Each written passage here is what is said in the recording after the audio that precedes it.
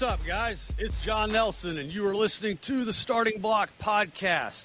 Guys, this is a show for complete athletic development. Our mission here is to give you the tools that you need to win, whether you are the athlete, the parent, or the coach. Now, if you are new to the show, I want to welcome you. Thank you for joining us. As always, I'm here with my co-host, Chris Scarborough. What's up? Good afternoon.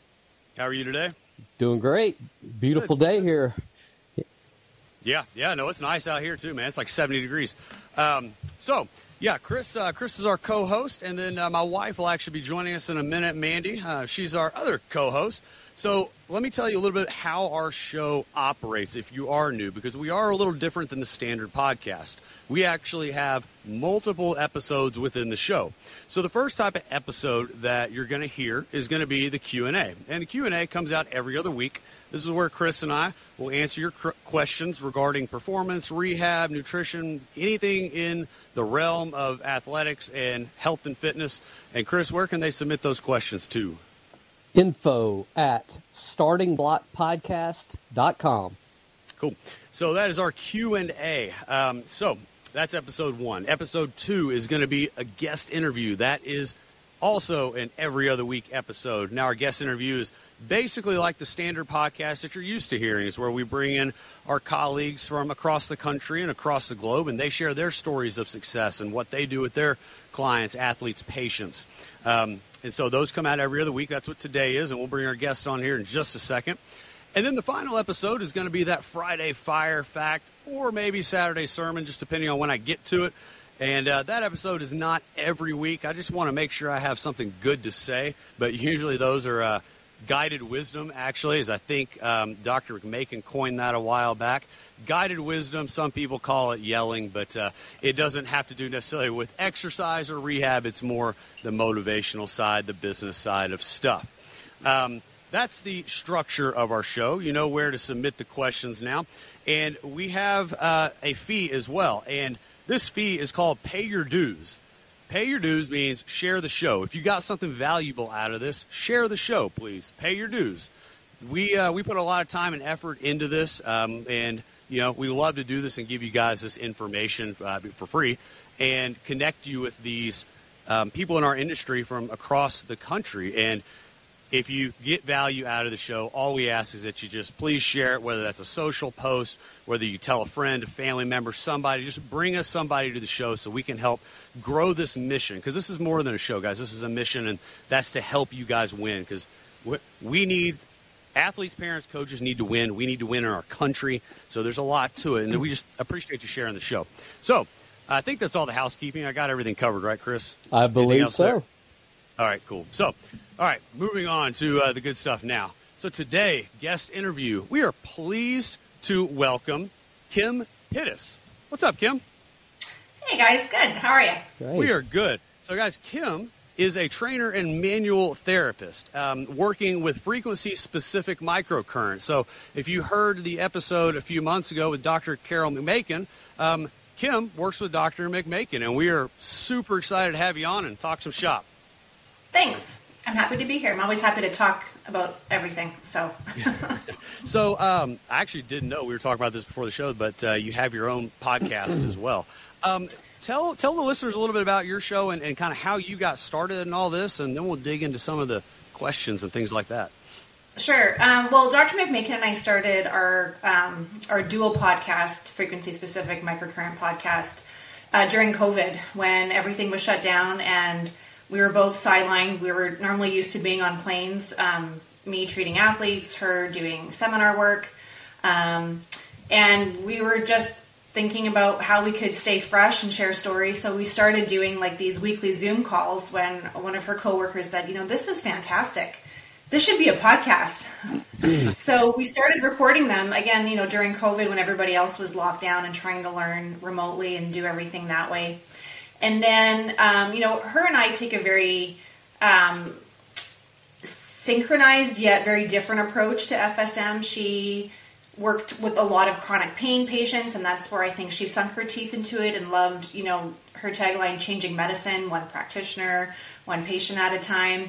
I had always worked with athletes even before I even knew about FSM or microcurrent. So I wanted to take my passion with the demographic that I love to work with. And so my side hustle podcast is called Game Changers. And it's less microcurrent, but more talking to the trainers and therapists that I've been able to work with the athletes, and how everybody just has a unique spin on what they bring to the athletic population. Cool. Now, Chris, you've actually gone through the coursework with Kim, haven't you? Yes, we have. Did the speaking of online, it was when it was still available online. Did the sports course, and I'm always kind of fascinated with some of the early stories. So when you first got involved, I mean, you had that aha moment when it came to microcurrent, because let's face it, one thing about microcurrent, you don't feel it. The patient doesn't feel it. So right. It's a lot of times almost an instantaneous result that's like, holy cow, how'd that happen? So give us some of your early experiences with that. Sure. Well, just as a manual therapist, like, it's indoctrined that machines are garbage, right? We create all the change with our hands. And so I went through my early career as machines were bad, hands are good. And I put myself through college as a trainer. So again, going back to just manual therapy, movement, exercise, that was the way to create change. So I sort of, I was probably one of the biggest skeptics and disbelievers of FSM because it was sub-threshold. Nobody felt it. Some of the athletes that I was working with, I thought, okay, like this is like the Jack and the Beanstalk story. They've been sold this very expensive machine for quote unquote recovery, and now they don't need manual therapy, and they don't need treatment, and they don't need anything else, and this magic machine is going to help them. And then I was working with some athletes, with a few practitioners that I greatly admire, and they were hockey players. I was practicing in Canada. It was the off season, and one of the therapists was like, "Oh, you've got to try microcurrent and manual therapy." I'm like, "Oh, that's different," using it together. And then I felt tissue release within seconds that I knew as a manual therapist was not possible. I knew that what I felt as the tissue was changing was something that would have happened maybe after a 3-hour treatment. In all honesty, like, I'm not exaggerating. So it was that moment where you take your hands off and you're like, what the heck was that? Like, how is that possible? And then we started to explore just the different ways it can be utilized. So with the sports course, as you know, Chris, I've broken up the frequencies, because that's how my brain works. I have to categorize and I have to organize everything. So I utilize the frequencies in a rehabilitational setting. I use different frequencies in a recovery setting, and then different frequencies for a performance enhancement setting. So the frequencies that I use the most are probably not ones that you would see in a chronic pain clinic. So that just shows you what the variety of options are when it comes to FSM. So give us, I certainly don't mention anybody by name, but as far as like some of the conditions, like in traditional medicine, I mean, my background's physical therapy. I mean, we would see, somebody with, I've used the example of a sprained ankle, and a grade 2 ankle sprain was a month and, or more, maybe 6 weeks. And by the way, John's stepdaughter, Mandy's daughter, we got a story about that one here very shortly. But some of those things are now, we realize, don't necessarily need to take 6 weeks. Right. So, I mean, give us some examples of some of the things you've seen, just from just experientially what you've seen. Sure. Second to third degree MCL sprain that was supposed to be, 3-4 months. Player back in 9 days. Not exaggerating. Wow. I believe you, because I've seen it happen. I think listeners might have trouble believing that. For sure. And I wouldn't have believed it either. Do you know what I mean? And it wasn't like FSM was the only thing. With, in professional sports, these guys are getting, or women are getting, their hands on a multitude of amazing modalities with amazing practitioners. So, and with this, 3-4 months back in 9 days, I'm not saying like back in 9 days, but playing, in a full capacity after, 7-8 weeks, as opposed to, 3-4 months. So cutting healing time in half. The problem that happens though, when you start cutting healing time in half, is you get more and more disbelievers, because the people that are at the top of the totem pole that are there to clear patients or clear their athletes are like, no, it's not possible. Just because some textbook that was written 40 years ago says that this ligament is going to take 12 weeks to heal, people are really closed-minded to the fact that there are so many other options that are there to speed healing in a safe environment. And I think that's the main thing. We never want to rush an athlete back before it is safe to do so. But if testing and pain and diagnostic like ultrasound or MRIs are showing that a tissue is healed, we have to be open to the fact that it's healed. Right. Absolutely. You're 100% correct. And I think that's where, kind of shout out to our local partnership with the doctors that we work with here, because they have that open mind. Right. Because this technology is available, but a lot of people don't understand that, like, this stuff has been around forever, or not forever, but a long time. It's not voodoo, it's just, it's trying to make it a little bit more mainstream. And I think, at least I know that's where we learned about frequency-specific microcurrent. Like, we had always used microcurrent to a degree, but not like FSM. And so, our backstory of knowing Garrett Salpeter and the newbie. I mean, Garrett and I and Chris go way back, way back. And when he brought that to my attention, that's how we got involved with it. And so it's cool to see FSM start to reach the masses a little bit more. And quite frankly, I had no idea there were as many practitioners out there as there really are. Yeah, it's great to see it changing and evolving and growing. And there's so many different practitioners out there, from veterinarians to PTs to acupuncturists to naturopaths. And it just shows, when you think about the thousands upon thousands of frequency combinations out there, of course it makes sense that it would reach so many different demographics and populations, because it is not just a one-stop shop. The ability to adapt the frequencies to the specific target audience, I think, is why I fell in love with it. Oh, you can't just use 40 for everything? Unfortunately, you could. I'm not sure you would get the results that we do. Understand that, Right. I'll get it. That is the take-home frequency, isn't it?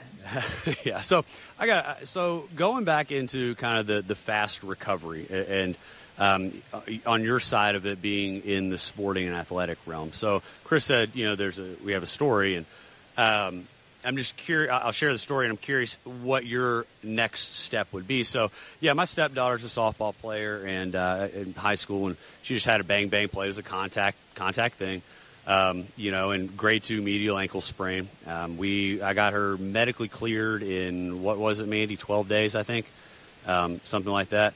Mandy's here with us now. We had a little bit of trouble getting set up, but yeah, we got Marion cleared in 12 days. By the ortho that we work with. And we use microcurrent. We used the newbie as well. So when you, like you said, when you have a doctor, somebody on board who is accepting that, hey, this tissue is healed, right?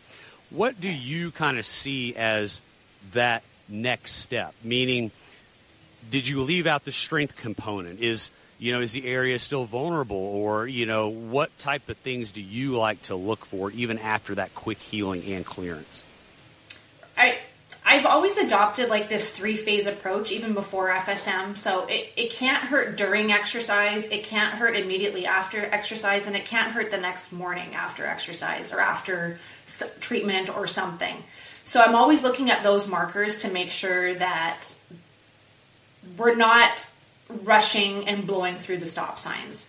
But as far as recovery goes, the frequencies that I will prescribe to my athletes, you talked about 40 kind of in jest, but that is the big one, is helping excessive inflammation. Sure. And we do need some inflammation. And, there's a lot of very cool research coming out using heat instead of ice, because we don't want to rob the body of inflammation. We need those macrophages to go there and use that cleanup crew naturally. So while we do want to make sure that we're not getting excessive inflammation, we need some of that inflammation to go and keep that repair process happening. Well, that's a critical statement, because at this day and age, everything you hear is, oh, your body's inflamed, you're inflamed. Like, but with the injury side of it, like, we got to have some.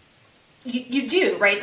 Otherwise hypertrophy would never happen. If you never had any sort of like micro inflammation, you would never get growth either. So the two go hand in hand. Athletes are always in that wear and tear, rebuild, remodel phase. And that's their homeostatic environment. So you don't want to go in and interrupt that. But like I said, when we're pushing and blurring the lines of getting an athlete back, yes, the strength component is a big one. And that was the new sort of component that I added to the FSM sports course, as opposed to just the FSM course, is this what I called reboot. So we know that whole injury cycle, something is injured, our central nervous system is going to shut down signals so that we're not recruiting muscles that are torn and broken to work. But then a phase comes where we're getting secondary muscles to fire, right, to take over the job of the injured tissue. And before long, that's the new norm. So those secondary muscles are firing when the primary muscles shouldn't. So what we've found very beneficial with FSM in that recovery phase and that return to play phase, or the performance enhancement phase, whatever you want to call it, is getting those primary movers back online faster. And that's, to me, has been, if I have to pick one thing that I could do, that would be it, is getting those primary muscles to fire faster. And when you're blurring the lines, when you're speeding that healing process up, it takes a little bit for, someone's nervous system to accept the fact that, what do you mean it's healed already? Even in a chronic condition, we're talking about shoulders. I have a love-hate relationship with frozen shoulder syndrome. But when you're taking somebody who is stuck, abducted to maybe 40 degrees, and after 12 minutes, they're up at 180. There's no possible way their nervous system is going to buy into the fact that that was safe. So we use frequencies to help, kind of reestablish that optimal motor pattern. So, absolutely. As far as without going into what the specific frequencies are, let's just kind of go into some of the different things. You mentioned 40 a minute ago. I mean, that's one for inflammation. But it's also, we also use 40 not just for inflammation. It's also quiet the activity of, right? So when we're using it in a nervous system sort of setting, we're not treating inflammation in the nervous system. We're just quieting the activity of that area. Okay, so makes sense. That makes sense, yeah. So, but there's other things too. I mean, clearly there's things that you use for, say, scar tissue or sclerosis. There are things like normalize or restore normal function.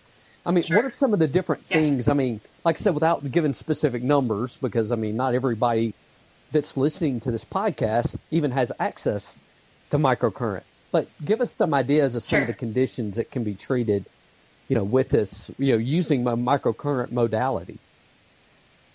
Sure. So in the acute settings, obviously we want to help with inflammation to make sure that it's not excessive.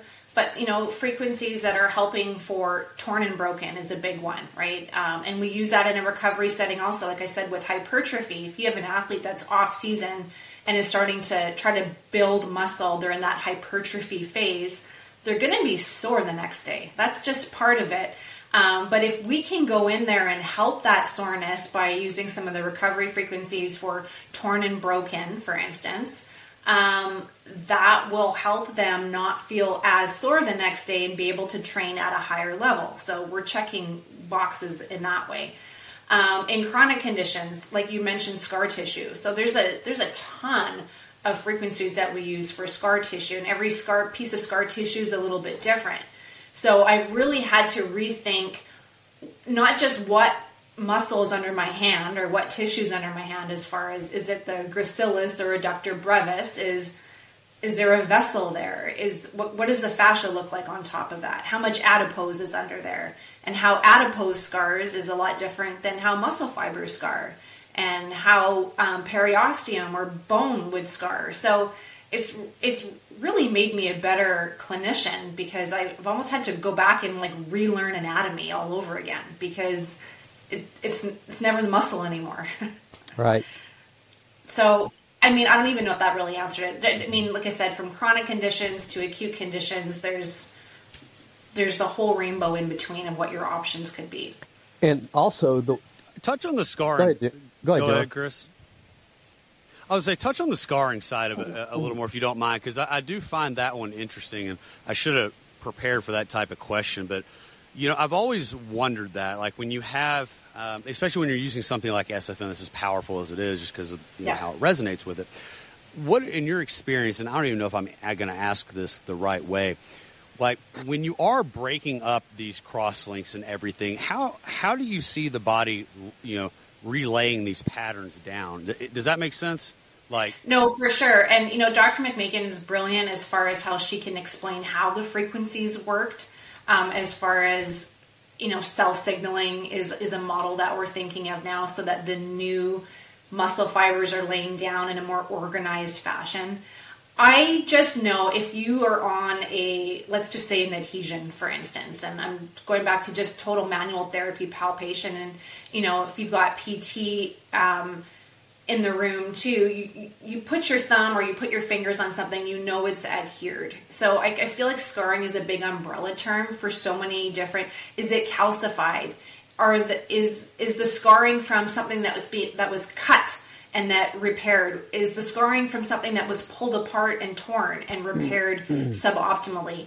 So, there's, in Dr. McMakin's course, she talks about the frequency 13 for helping, that resonates with the cross links of an adhesion. So now we're going like super microscopic and thinking, if you have muscle fibers, for instance, that instead of being in this optimal, horizontal pattern interlaced, when something tears, they pull apart and they don't rebuild. Our body doesn't rebuild it in this beautiful pattern. It just like throws everything in there. So then you get these like cattywampus sort of cross links. And we would use manual therapy techniques like cross fiber friction that would help disrupt those fibers, right? And then you'd use passive stretching to help, pull those fibers apart to try to keep those fibers in the most beneficial structure.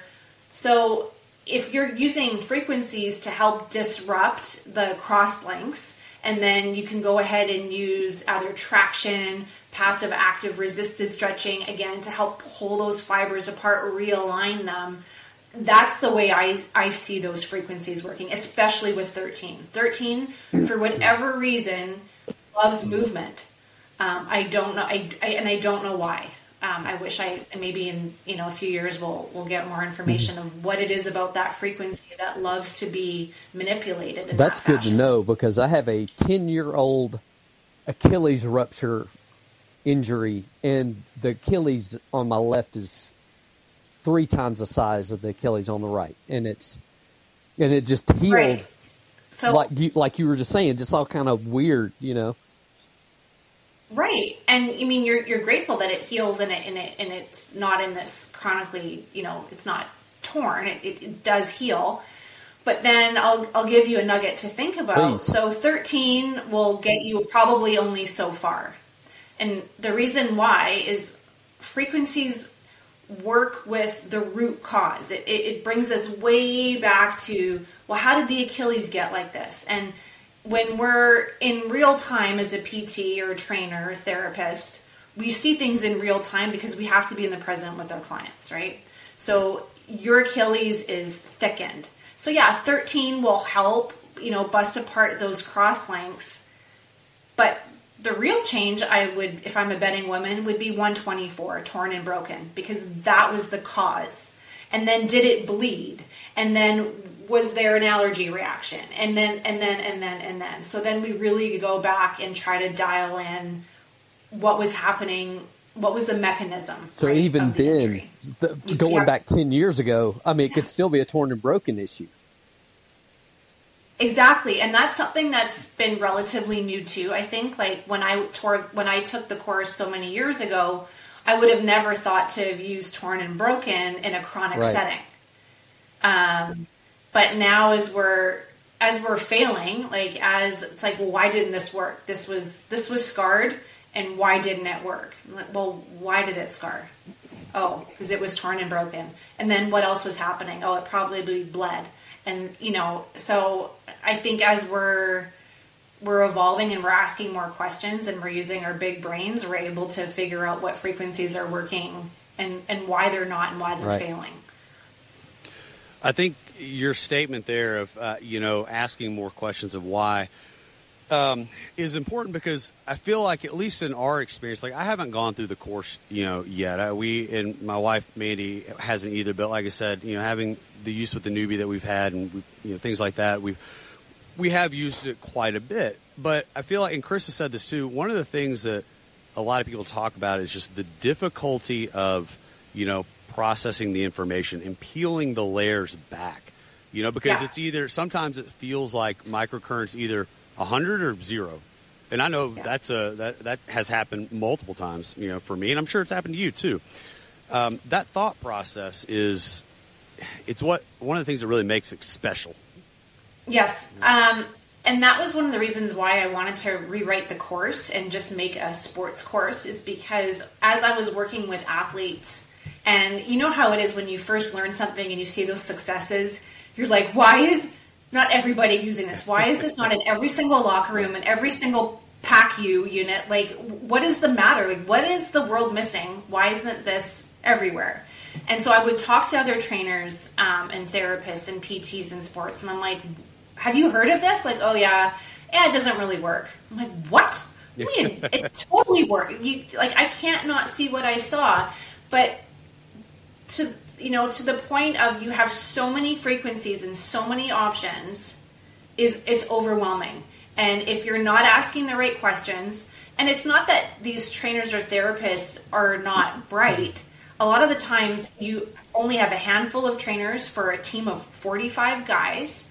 You can't possibly spend that time talking about what happened 10 years ago, to dial in the frequencies. But I think for the most part, there is a chunk that you can start with and get some good results with.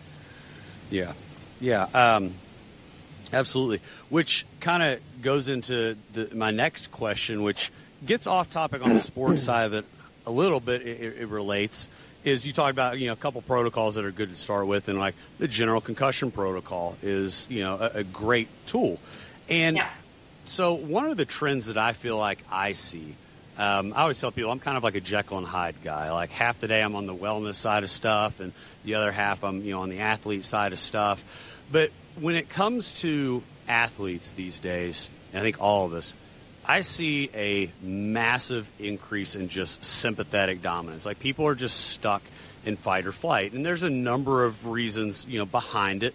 Clearly what's going on in the world is probably part of it. But then you've also got blue light and, overtraining and malnourished and overstimulated, et cetera, et cetera. So all that said, getting to my question is, you talked about getting the primary muscles firing in the nervous system to understand that, and that's like a priority number one for you. Well, when we have somebody who is just constantly stuck in this sympathetic state, and we can't we can alter that manually with some of the techniques we do, but how do you see the same thing? Do you feel, hey, I see more and more athletes stuck in the sympathetic state, which is subsequently going to create inhibition down the chain. The brain is to say, nope, stay away, don't want to deal with the injury, slow the healing process down. How do you utilize microcurrent to help balance out that sympathetic, parasympathetic, balance and tone? Sure. That was sort of, like I said, I had broken up the sports course into three components: rehabilitation, right? You have to have a good foundation if you want to recover properly, and you have to recover properly if you want to have good performance enhancement. So what you had talked about were these recovery protocols that we have, and I didn't design them, that's all Dr. McMakin's work, but there's a lot of focus on what we call the concussion protocol, and it's not concussion as how we would think of somebody with a head or brain or neck injury. This is, these older osteopaths that would talk about concussion in like the medulla when we have certain stresses, right? Our brain is working, but it's like working in safe mode, right? It's just not optimal. We're blowing through the stop signs to get there. So when I had taken the course, I was looking at the concussion protocol, And we also had a sleep protocol. And I would try the sleep protocol, and it didn't really work. But time and time again, when I would use the concussion protocol, it would knock me out. People thought I was having a stroke because it's like I had like paralysis on my face. I would start to get dwarfed. I would just start to like fall over. And so we started using this with the athletes. And if you can get an athlete to sleep, everything is going to be better in their life. And so that was the other sort of game changer that I saw. So part of it was just the manual therapy component, sure. But time and time again, these athletes were saying, man, I ran that concussion protocol and I had the best sleep. And then I had the best workout the next day. And we're getting guys off of Ambien. And we're getting guys off of all these other drugs that they were using. And so going back to a professional athlete, and I'll use hockey because I'm from Canada and that's where I cut my teeth with athletes, were on these hockey players. They're playing 3 days a week minimum, right? So, and the games are not at noon. The games are at 7, 8 o'clock, which means they're not getting in bed until 1 or 2 in the morning if they're lucky. Because what are they doing after they eat? They're maybe stretching, maybe not. They're doing some sort of recovery, maybe not. But their brain is rehashing every last part of that game, whether it's good or bad. They had a great game, they're replaying it because they want to replicate that for the next game. They had a bad game, they're going through that. What went wrong? And they're not sleeping. So, I am not a sleep expert. This is not my forte, but I will never give a custom care device to an athlete that doesn't have a concussion protocol on there. And the prescription is use this at nighttime before sleep. Time and time again. So, and yes, there's protocols written, for adrenal fatigue and adrenal support and, all these other things. But the concussion protocol that Dr. McMakin designed is just, it's beautiful. It's the holy grail. I don't manipulate it or touch it. It's just use this to get sleep. And it's never not worked. I had an athlete that was at the Sochi Olympics. Pyeongchang Olympics. And I had asked them to write a testimonial for me because he was hurt twice at the Olympic Games, but would call me, we'd FaceTime, get him set up, and then he'd keep playing. And so I thought this is going to be a great testimonial because this athlete has a medal, and and the testimonial was all about how he slept, how he never had jet lag, how he never got sick when the whole team was sick at the Olympic Village. And I was so angry. I'm like, no, talk about like you're broken this and you're strained that. But I was like, no, that's awesome that he saw the benefit of being able to sleep, being able to recover, and being able to like just stay healthy. So that was a cool moment for my just career. kind of along that same line, just to kind of, so we're kind of going into something that an athlete may not specifically think of as an injury treatment. Let's go into another area that's kind of along the same line, and that is the emotional, like angry, or I got injured and it was so stupid. Well, okay, that's the way I feel about mine. Okay, my Achilles injury, it was so stupid what I did, and so.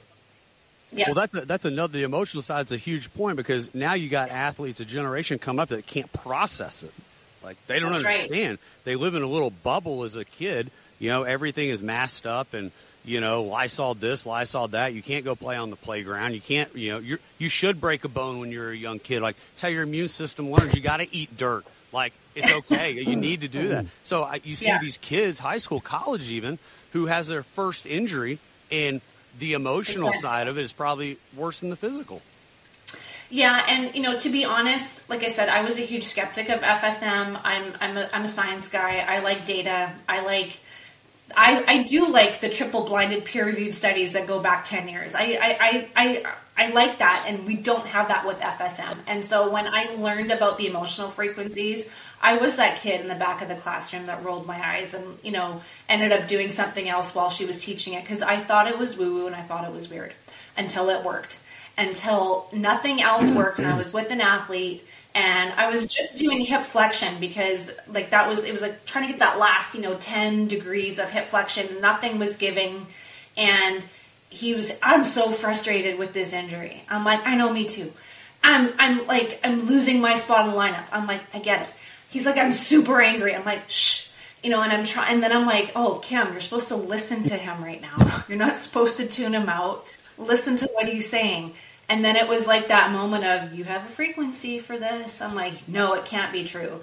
And I tried it, and it was kind of blinded because he doesn't know what I'm punching on the machine. And I'm doing my, passive range of motion for hip flexion, and I ran frequency for anger or fear, or I can't remember what it was. And the hip just gave. And he's like, oh, that feels so good. I'm like, shut up, it feels good. Stop it that it worked right now.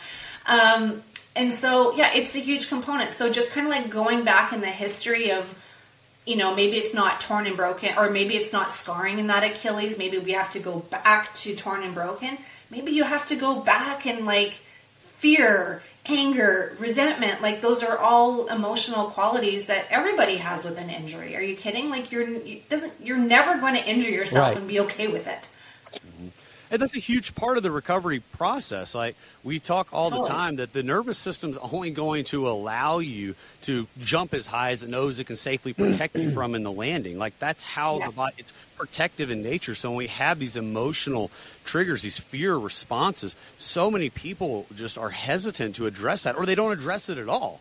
It's like you can't tell me that you tear your ACL, and even though you're healed, whether you use microcurrent or not, and you get cleared, that fear of that is not still there. And that absolutely influences muscular recruitment, because our muscles really and truly on the hierarchy of needs, they're not all that important. We need them, but we don't. And so that's the beauty of, like, for us, muscle testing, because it'll show us if the body's diverting energy somewhere else. And I think it goes back to the emotional side of it as well, which I think microcurrent you guys are way ahead of the curve on that.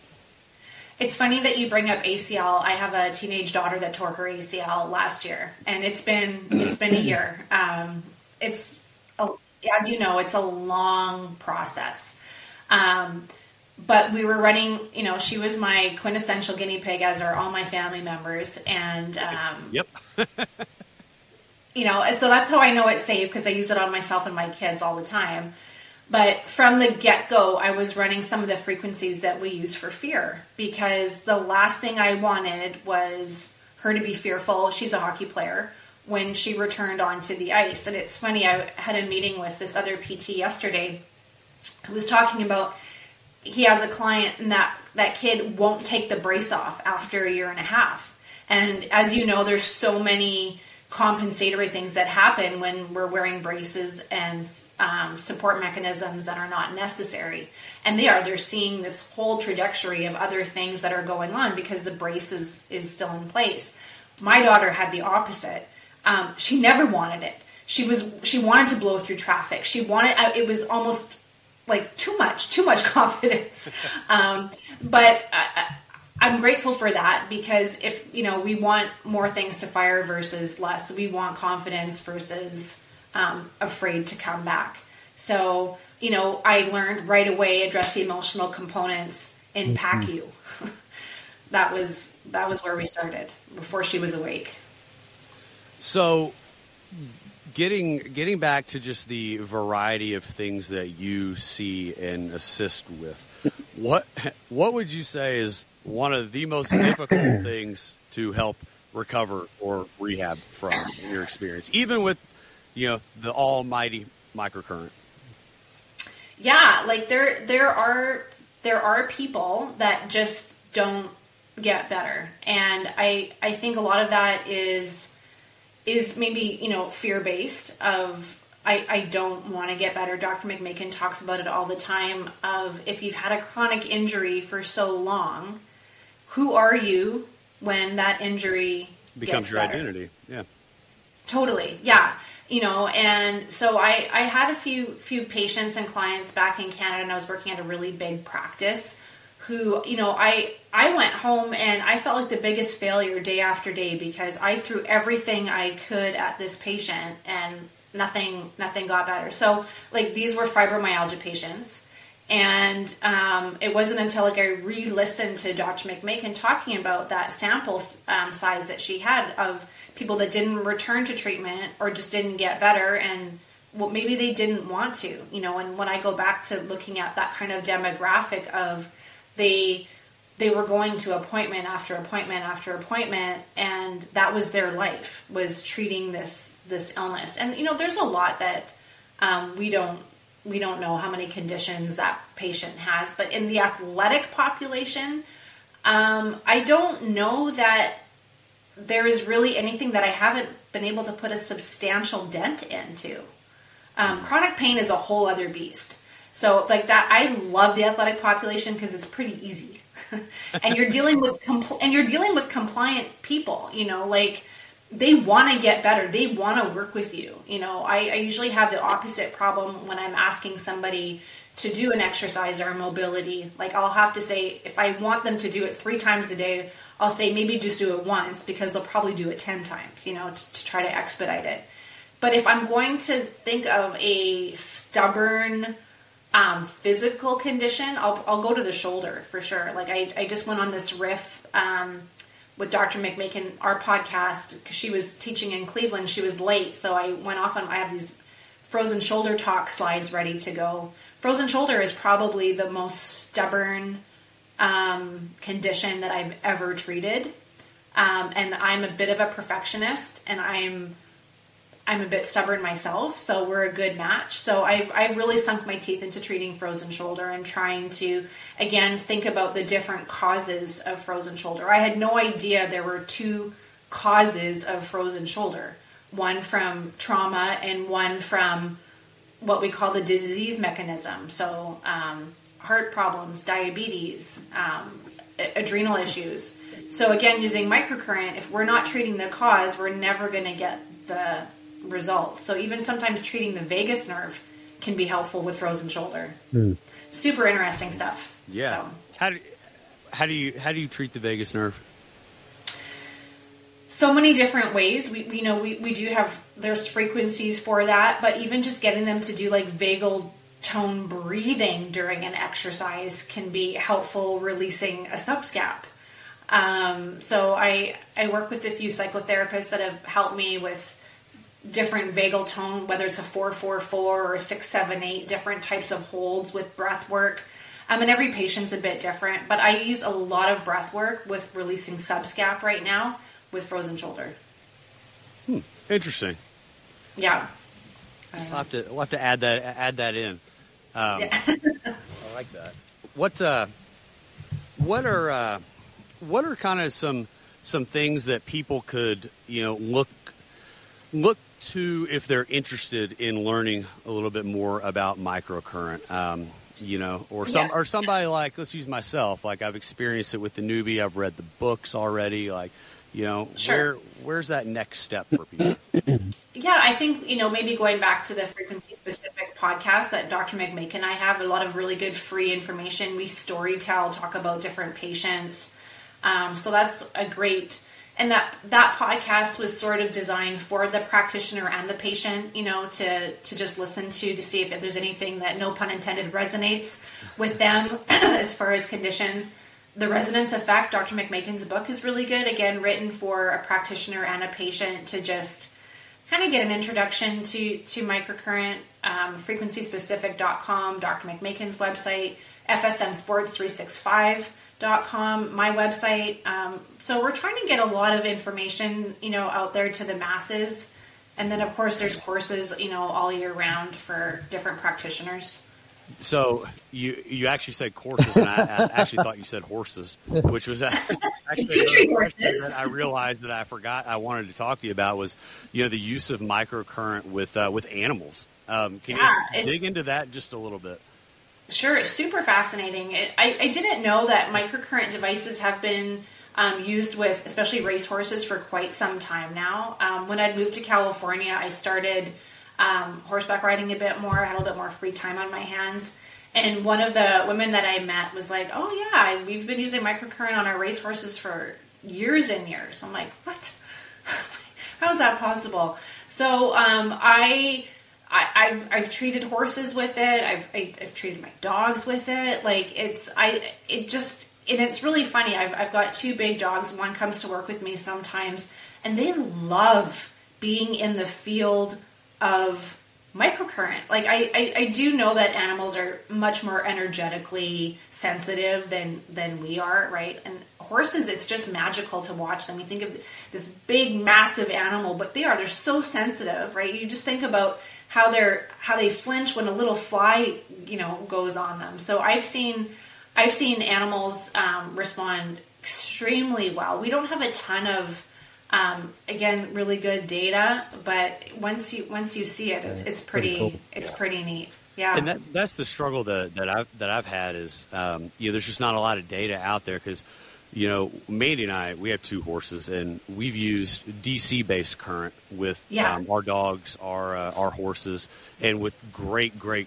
results. And the challenge that we have is it's a passion for us, and we would love to be able to work with a vet and be able to help, but not having some of that research makes it a little difficult. But my ultimate question with that is, when you're dealing with like a DC based like active current, you can see when the protective mechanism hits, the muscle's going to contract a little bit, and like the horse, for example, will let you know. But when you're using something like it is funny because when it's a good current too, they knock out. Like they're just immediately like Mandy will have to be sitting here holding like this, however much the horse weighs, holding him up while I'm working on him. But like when you're doing microcurrent though with like a horse or a dog, what things are you looking for? Because they can't really tell you anything. No, and I think that's why I loved working with horses and dogs is because there's no real placebo effect, right? They're not telling you what they want to hear. Either their behavior changes or it doesn't.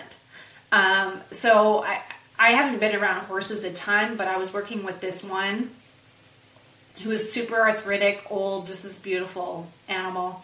And she started like just pawing at the ground. I'm like, what's happening? What's she doing? And her head was dropping. And her owner was like, well, she wants to lie down. I'm like, aw, well that to me is a good thing. Cause we were running, cause regardless of what what frequencies you're running, some people just get what we call dwarfed, right? So whether you're running scarring or an emotional frequency or inflammation or whatever, some people just energetically are like, whoa, that feels good. I feel stoned. I feel sleepy. And I think animals are just more sensitive, and we get that sedative sort of euphoric effect with them because we're, and especially the population that I work with, and we touched on it a little bit with the emotional frequencies. They don't want to let their guard down. They don't want to let anything in. They're tough. They don't feel anything like, so and then they're holding themselves to a different state, whereas an animal, like, nothing to prove. Like, if you feel good, lie down. If you want to fall asleep, So that's been cool because, like I said, there's no placebo effect with animals. They're either going to be sedative and relaxed while the current's running, and then afterwards, like, how are they moving? Like, they're not going to change their gait or try to push through a barrier the way humans do. They're going to run, they're going to stretch, they're going to move just more freely. You'll see that organically unfold before your eyes. Do you tend to see the same results like as quickly as you do with, people? Yeah, and I don't have like a ton of mileage working with animals, but I've had like really good success, even if it's their owners telling me after saying that, like, wow, this lasted, quite a few days. And that's always a trick, right? Is how long is it going to last? And I always say it's like a party trick. If you're coming into my clinic for an hour and your arm went from 40 degrees to 180, okay, well, that's great, but did it hold? Like, is it like that the next day and the day after that? If it's only working when you're with me in my room, that's not a success story. Mm-hmm. So, with animals, it's no different. We want to make sure that they're continuing to move and that everything is continuing to work and hold.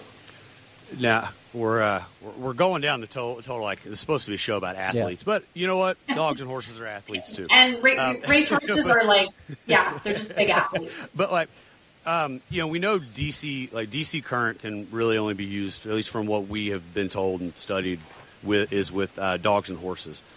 Sure.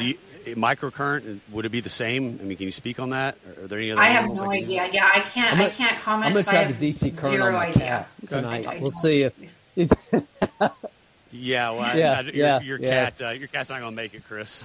I think you know that. Cool. Well, this has been great, Kim. It's been awesome to connect with you and learn a little bit more about how you do things with athletes specifically, and just kind of how there's a little bit of a difference between that and, some of the stuff Dr. McMakin has done. But we're huge supporters of you guys down here in Memphis and Birmingham for Chris as well. And, we really are passionate about trying to bring this out to the open a little more. And that's kind of the goal of the podcast, too, is right. We want to help spread this message. Yeah. So, it's been great to have you. Thanks so much for joining us. Yeah, thanks for having me. So you gave out your website and all that. Is there anywhere else that anybody can connect with you?